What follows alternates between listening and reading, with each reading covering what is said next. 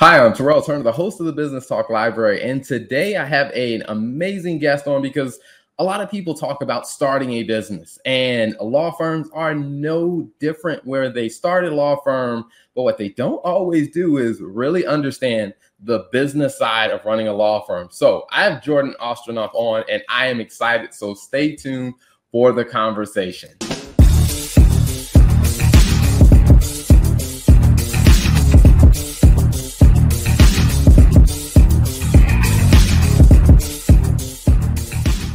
So without further ado, Jordan, welcome to the show.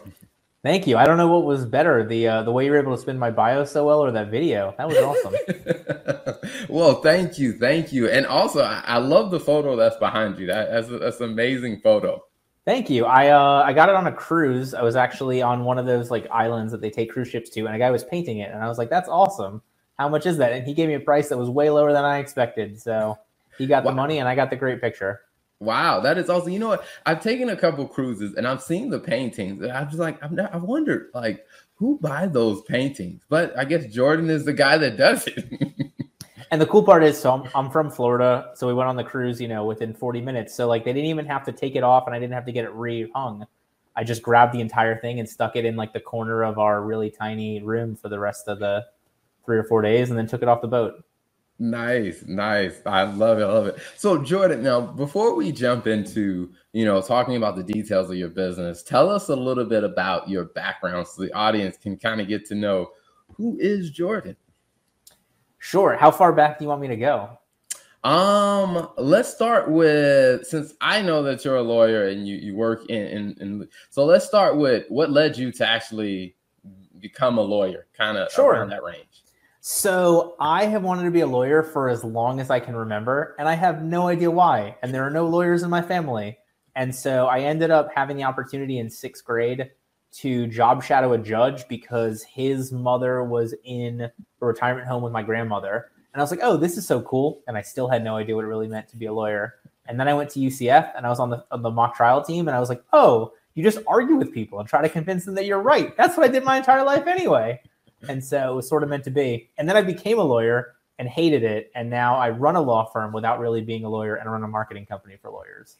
Gotcha. Yeah. I think that is so interesting because, when people think about, what they want to do, oftentimes I get the sense that most people don't really know what's really involved. So as you were going through law school, do you feel like it really prepared you for like, hey, this is what being a lawyer is going to be like? Not in any way, shape, or form. I will tell you, so I did mock trial at UCF in undergrad. I did mock trial at Barry in law school.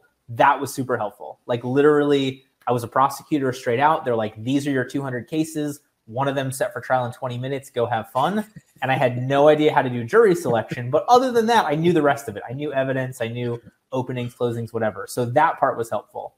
But in terms of actual school, like you are taught such ivory tower theoretical academia, and then you get into practice and you're like, none of these cases still apply. So we'll make it work. It's good to know because I kind of felt, somewhat that way when it came down to like my field of accounting and finance. So where like, when you're in school, you learn like the biggest companies in the world and the case studies from those scenarios. And then when you get into the real world, you're like, none of my clients actually fit that persona at all. Yep. That, and so in law, like it's not even that in law school. Cause it's not like, oh my God, you're talking about the current litigation between Apple and Epic Games, whatever. This was like in the 1760s, they had this issue in England and falling off on horseback in a drunken DUI buggy. And you're like, none of that stuff even exists. Well, I guess it exists. Nobody even uses that stuff anymore. So it was like a totally different concept when they're like, oh, now there are cars and there's computers and there's technology. Like we didn't learn those. They gave us books and told us to look in books. Gotcha. So now what was it actually like for you? Like I said, when you actually got out there and started practicing law, like what was that experience and kind of when did you have that aha moment that it's like, you know what, I don't know if I want to be a practicing lawyer, but I do want to be involved with law. So like I started out as a state attorney, like I talked about. I did that for over 3 years. I never had that moment there. You were in the courtroom almost every day. You're litigating cases. I would have anywhere from, I don't know, 50 to 500 cases at one time. And they're all very similar charges, similar crimes. And I had an amazing boss and an amazing supervisor and everything. So we had a ton of freedom to like actually do justice. I mean, maybe people listening to this will disagree who went against me as the defense attorneys, but like I felt like we had the opportunity to get rid of the stupid cases. And at some point, I realized I didn't want the next spot that would have been up to sex crimes. So all of your cases are sex offenses. And I had talked to so many people that got burned out because like it weighs on you really easily. And so I was like, all right, well, let me, switch over to opening up my own firm. My wife was a public defender. She'll fill me in on that stuff. We ended up opening the firm together. She ended up joining me about 8 months later. And it was then. So once I actually had to pay bills, once I actually had to figure out hiring, once I actually had to figure out systems, once I actually had to figure out like all the business side of it, that's when I was like, I think the lawyer stuff is going away because I need to learn this entire new concept of business. Gotcha. And I think that is a very interesting point because the number of entrepreneurs that I have talked to and number of business owners of different sizes is like, they always started off like, hey, this was my technical field. I was doing it. I started a business in my technical field. And then it's like, oh man, like I actually have to learn how to run a business in my technical field. So what was that journey like? I mean, because I'm guessing like most lawyers, you weren't trained to run a law firm. You were trained to practice law. So what was it like kind of making that mental switch? So I think the easiest way to answer that is through a story that I have. So connected with a great financial advisor, thankfully had, some amount of money and continue to put stuff away for retirement. He connected me with a business consultant. Really, it was somebody who had partially retired. And this guy had been the CFO for some Fortune 500 companies, had worked with all like these gigantic companies and corporations and had such a great experience. And so like I picked the guy's brain on some questions. And I remember there was one where I was like, hey, this is what's coming up. Like, how would you handle this? And he's like, oh, we would spend probably $2 million putting together a focus group to go through this and run that through. And then we'd cross-reference that with the marketing department to make sure they were running the right people to the focus group and yada, yada, yada. So like, what's your budget to solve this problem? And I was like, $12? I don't know.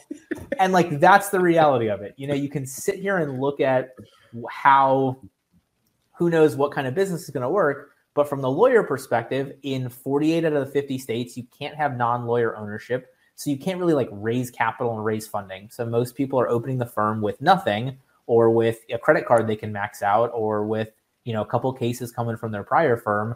And now it's like, hey, learn all this business stuff with no money, also handle these cases and also spend time to get more cases so you don't go broke. And it just, I take my hat off to anybody who could do it because I never could by myself. Gotcha. I think that's a very interesting point because, when you decided to start your law firm, did anybody give you a heads up that like, hey, this is what it's really like to actually have a law firm?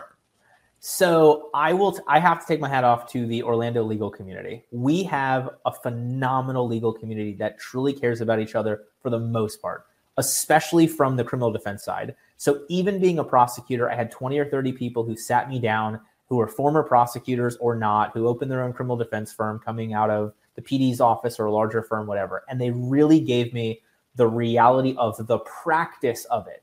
So this is what, this is the hardest thing to change when you leave the state attorney's office. This is the biggest thing I had to learn on day one as a criminal defense attorney. This is, the tweaks and how you look at cases. I did not ask, or they did not offer, or both, the business side of that part. Like we talked about the legal side, we talked about the lawyer shift, we talked about the mindset shift, we talked about a lot of that stuff, but I didn't know enough to ask like, well, what do you do for payroll? What do you do? What insurance do you need? When do you have to get workers' comp? Where do you have to have, somebody told me about getting my business certificate for Orlando and Orange County because we were in the city. We had to get both. Like that was the extent of the business information, was the one thing truly needed to actually open a practice. And then I learned a lot of those lessons the hard way over and over and over again because I didn't ask anybody. And it's very interesting how it's like those little things that are probably applicable to just about every business of your, that's similar to yours, like every law firm is going to have to go through this. I always find it, I scratch my head at times. I'm like, you know what? Why isn't it easier to find out this information that all of us have to go through? It's like, it's almost like like the people who have done it, it was just such a small part that it's like, it just doesn't come up in conversation. I always wonder, like, why is that the case? Yeah, well, I think it's, I think it's an issue. I want to take it from the standpoint of like truly being helpful to people, because I think that we oftentimes get caught up, at least from law, in this like, we have a moral obligation to our work, and we are helping people through their biggest time of need, and yada yada yada along those lines, that we lose sight of the fact that like, if it's not a business, we close down, we go find another job. We can't take this case pro bono. We can't help this person cheaply through their problem. We can't give out free advice if we can't keep food on the table, if we can't keep the lights on and our bills paid. And so I really truly think that so many of the people I talk to who have that genuine want to help and that genuine want to give back wanted to make sure that I was caught up on the profession side, not so much on the business side, because like, we figure it out, I guess. I don't know. Gotcha. Now, for yourself, like as you kind of navigated, you said some of that stuff you learned the hard way. Were there any other resources that you kind of found along the way that helped you kind of start learning some of those lessons in a less harder way than others? No. And I say that like they're out there. There's a ton of them, and I'll talk about some of them. But like ultimately for me, because I'm stubborn, I guess is the nice way to put it, I had to get like out of the frying pan into the fire, out of the fire into the larger fire, out of the fire into the dumpster fire. Like at that point, then I was like, wait, people wrote books about running a law firm. Like there are things you can read. There are groups, there are coaches, there are people you can talk to about it. Like I had to be so far down the rabbit hole and so financially strapped to finally be like, maybe I should listen to somebody else. So that was me. And hopefully people learn from that issue and can avoid it by getting good information quicker than making the mistake and backtracking. Yeah, gotcha. But one of those things that I find it like they're because I completely agree with you in some respects. I feel like some of the things that I've learned about my business, like, I don't know if I would have listened if it wasn't the hard way. It's like something that, like I like. There's some areas where it's like I was like, okay, I can listen to other people and I can learn. There's some lessons I'm just like, it was like the harshness of learning the lesson that really made it sink in for me. To where I think that's one of those amazing things about the entrepreneurial journey is that like you really can. I guess it's like. Some stuff, some people do learn the hard way. Some stuff people do learn, I guess you say, kind of by learning from others. Now, I will say one area for me that I really, really could not learn the hard way because I didn't know where to start is when it comes down to marketing. So for yourself, as you started looking at, like I said, with law firms and, you help law firms in the area of marketing, like how did that start to become like a light bulb for you, or what interests you about getting into that? So I was unintentionally successful to turn myself quickly into intentionally unsuccessful. And by that, I mean, like I came up to Orlando to go to UCF. I stayed here for law school. I was a prosecutor here. I opened my firm here. So at the point that I launched my firm, I had been here for 9 years. And I had been working with people that like were now attorneys, not just attorneys in town, but had been attorneys in town for a while. Some of them were judges, they had worked their way through the area. And so like I had better connections than I really thought about, but I didn't know what to do with those. So like I was able to just kind of, and I don't even want to say it from the point of like using somebody, but like I was able to generate cases from people, but not knowing who my ideal client was, not knowing what sort of stuff I really wanted to handle, not knowing what questions to ask them or who to ask them to connect me to, or what I could do for them that would really be helpful. So once I had those cases in, I was like, cool, now I'll hire a marketing company. I'll give them this money. And then like, this will be even better. And it wasn't. And some of it was the marketing companies, the number of varying marketing companies' faults. Some of it was my fault. Some of it was a lack of business knowledge. Some of it was a lack of knowing my ideal client, of having the systems, of having a sales process in place, etc. And so at that point, I ended up $200,000 in debt on just my firm, not law school, not a mortgage, not anything else, because I kept kind of chasing this idea that I could pay somebody else to do this and add this to me and help me through it. And then from there, I really broke down when my wife told me that she was pregnant with our kid, because I was super happy. But both of us were working 70 to 80-hour weeks. We were scraping by. We weren't making much money.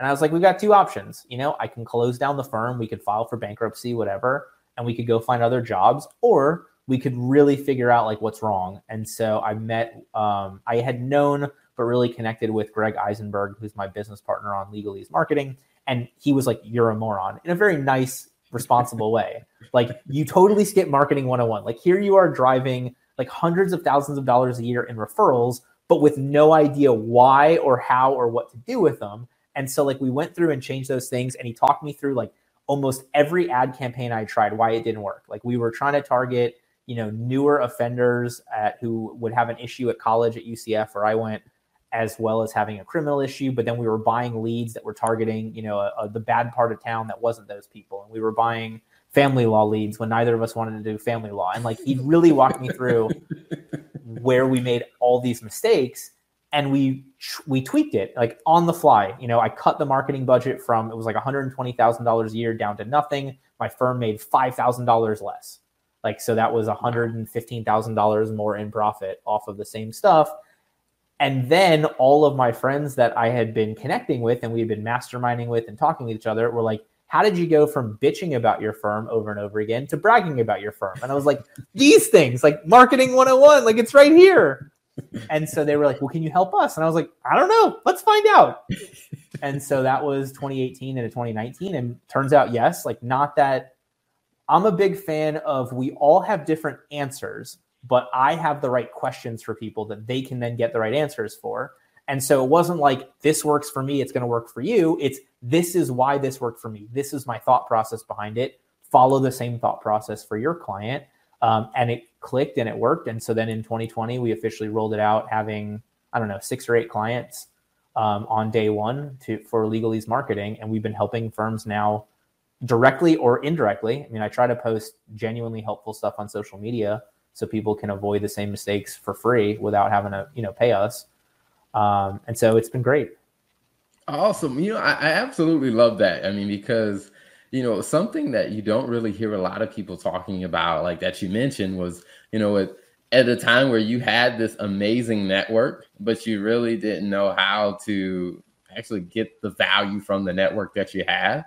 And I find that I don't really hear that many people talking about that. Like, you hear a lot of people talking about, oh, you need to network, you need to meet these people. It's like, what do you do for those people who you have all the connections, you just have no idea what to do with it? So I think that is a subject matter that I think a lot of people will probably find themselves in, but since no one talks about it, they never actually look at it that way. And I'll give you my quick answer for what it's worth. It's, you make it about them. It's give. It's provide value to them. It's connect them with as many people as you can that will help them. It's share the information with them that they need to be better at their job. And you will get people that will take advantage of you 100%. But the people that are like you, the people that have that same genuine abundance mindset, caring attitude, etc., will double down on going out of their way for you twice as much. And then you go out of your way for them 4 times as much. And they go out of their way for you 8 times as much. And it's crazy. Like, there are people now that we are every week trying to like one up each other, helping the other person. Like, not a, hey, I just bought this, but like, you need to connect with so-and-so. Like, they're dealing with the same people. Like, okay, well, you need to connect with these 2 people. I'm like, all right, well, you need to connect with these 3 people. And like, it's such a funny competition because ultimately everybody wins. I win, they win, the people we connect each other with wins, the clients that get passed from that wins. Like, it's a great way to look at it. And it's a lot of fun. I'm not sitting here like, well, so-and-so sends me a bunch of business, but they're an a-hole. I'm like, so-and-so sends me a bunch of business and they're awesome. And I genuinely enjoy spending time with them, and our kids like each other, and we can go out and, do fun stuff whenever COVID's over and whatnot. And it's just been a totally different shift to happiness, which then for me seems to drive business success better, plus keeps me happier. No, I think that's a great point, because I can echo that as well. Like, it's been so much more fun when you start finding people you can win with as opposed to people you can win over. And it's just like, I was like, you know what, this actually is a much better and different way to look at it. And speaking of the marketing and the giving piece, can you tell us a little bit more about, like you mentioned about, sharing content, like what are the platforms people can find you on, and what can they expect when they see your content come up there? Sure. Easiest thing on Instagram, I'm Lawyer with a Life. On Facebook and LinkedIn, I'm Jordan Ostroff. There's only 2 of us in the world. The other dude's a really good salesperson in Boston because he gets a ton of job offers. So if he's your employee, dude, he is killing it. I'm the one who's the lawyer with the beard, and there aren't that many other of us. So I think that'll be sufficient to find us. And really, like, my whole plan on LinkedIn is to try and help firms grow to the part where they've got about $500,000 a year coming in, not profit, but gross revenue, because that's the time where you can really start investing that in a good marketing company in the right way, having, $5,000 a month to go on 2 or 3 different campaigns instead of just kind of throwing all your eggs in one basket and hoping it sticks. Gotcha. I love it. I love it. Now, if people are looking to do business with you, there's law firms out there that are like, hey, you know what? I love what he's saying. I really need some help in this area. How do they get in touch with you? Legalesemarketing.com. That's EASE. Started out as a giant dad joke. If you follow me, trust me, I will make a ton of dad jokes. That is my thing. So we thought the Legalese ESE becoming EASE would be funny. But then truly we realized that we are translating. So we are taking your lawyer knowledge, translating it to marketing knowledge, translating it back for you, and then translating the whole thing into normal human speak. And it's been like really funny to see that process play out in a way that is helpful from SEO, but also helpful for a specific person, but also helpful for the lawyer, to learn more about their own practice. And so it's been a really fun, unintended consequence of our name being Legalese. Awesome. I love it. I love it. Well, Jordan, before we wrap up, one of the questions that I love asking every guest that comes on is, when you think about kind of the journey that you've been on, you think about kind of where you've been, what's 2 final pieces of advice that you would share with other business owners? Something I've already talked about, or 2 new things, or both? It doesn't matter. You can reiterate something that you've already talked about. Right. What are 2 things you would call their attention to? 1, the most important thing, like literally, I might just say this one twice for both of them. You have to know your ideal client. You have to know your ideal client. Who are you truly trying to get in front of? Whether it's the client or whether it's the referral source. Because the more you know them, and it's not anybody who has a legal need, it's not anybody who gets in a car accident. The more specific you get, the easier a million other decisions are. That's what platform you're on. It's what you say. It's what your colors are. It's the tone you take. It's what services you truly provide. Like, it all has to come back to that ideal client. Who do you want to work with? You gear everything towards them. That's my number 1. And that's my number 2, because you're going to push back on, well, I'm going to lose these cases. No, you're not. Your ideal client is that center of a dartboard. You'll get the 1 rung out. You'll get the 2 rungs out. You'll get the 3 rungs out. And eventually you'll do well enough that you will intentionally turn people down. You don't have to do that on day 1, but you can really focus on that core person, whether it's a similar industry, whether it's similar ages, whether it's similar problem, whether it's similar industry, economic status, whatever it is. The more that you know about that person, the easier you will line everything else up for all your firm, for everything, because every decision goes back to, does it get me more of those ideal clients? Does it make sense for those ideal clients? Is it what they want to hear? Awesome. I love it. Well, Jordan, thank you so much for being an amazing guest. Thank you for coming on the show. It's been a pleasure having you. Thank you so much for having me. I'm honored. Thanks for tuning into another episode of the Law and Finance Show, where we talk about the finance and the business side of running a law firm. Now, if you know another law firm, don't be selfish. Make sure you tell them about this show and hit that subscribe button so you get updates whenever we release a new episode.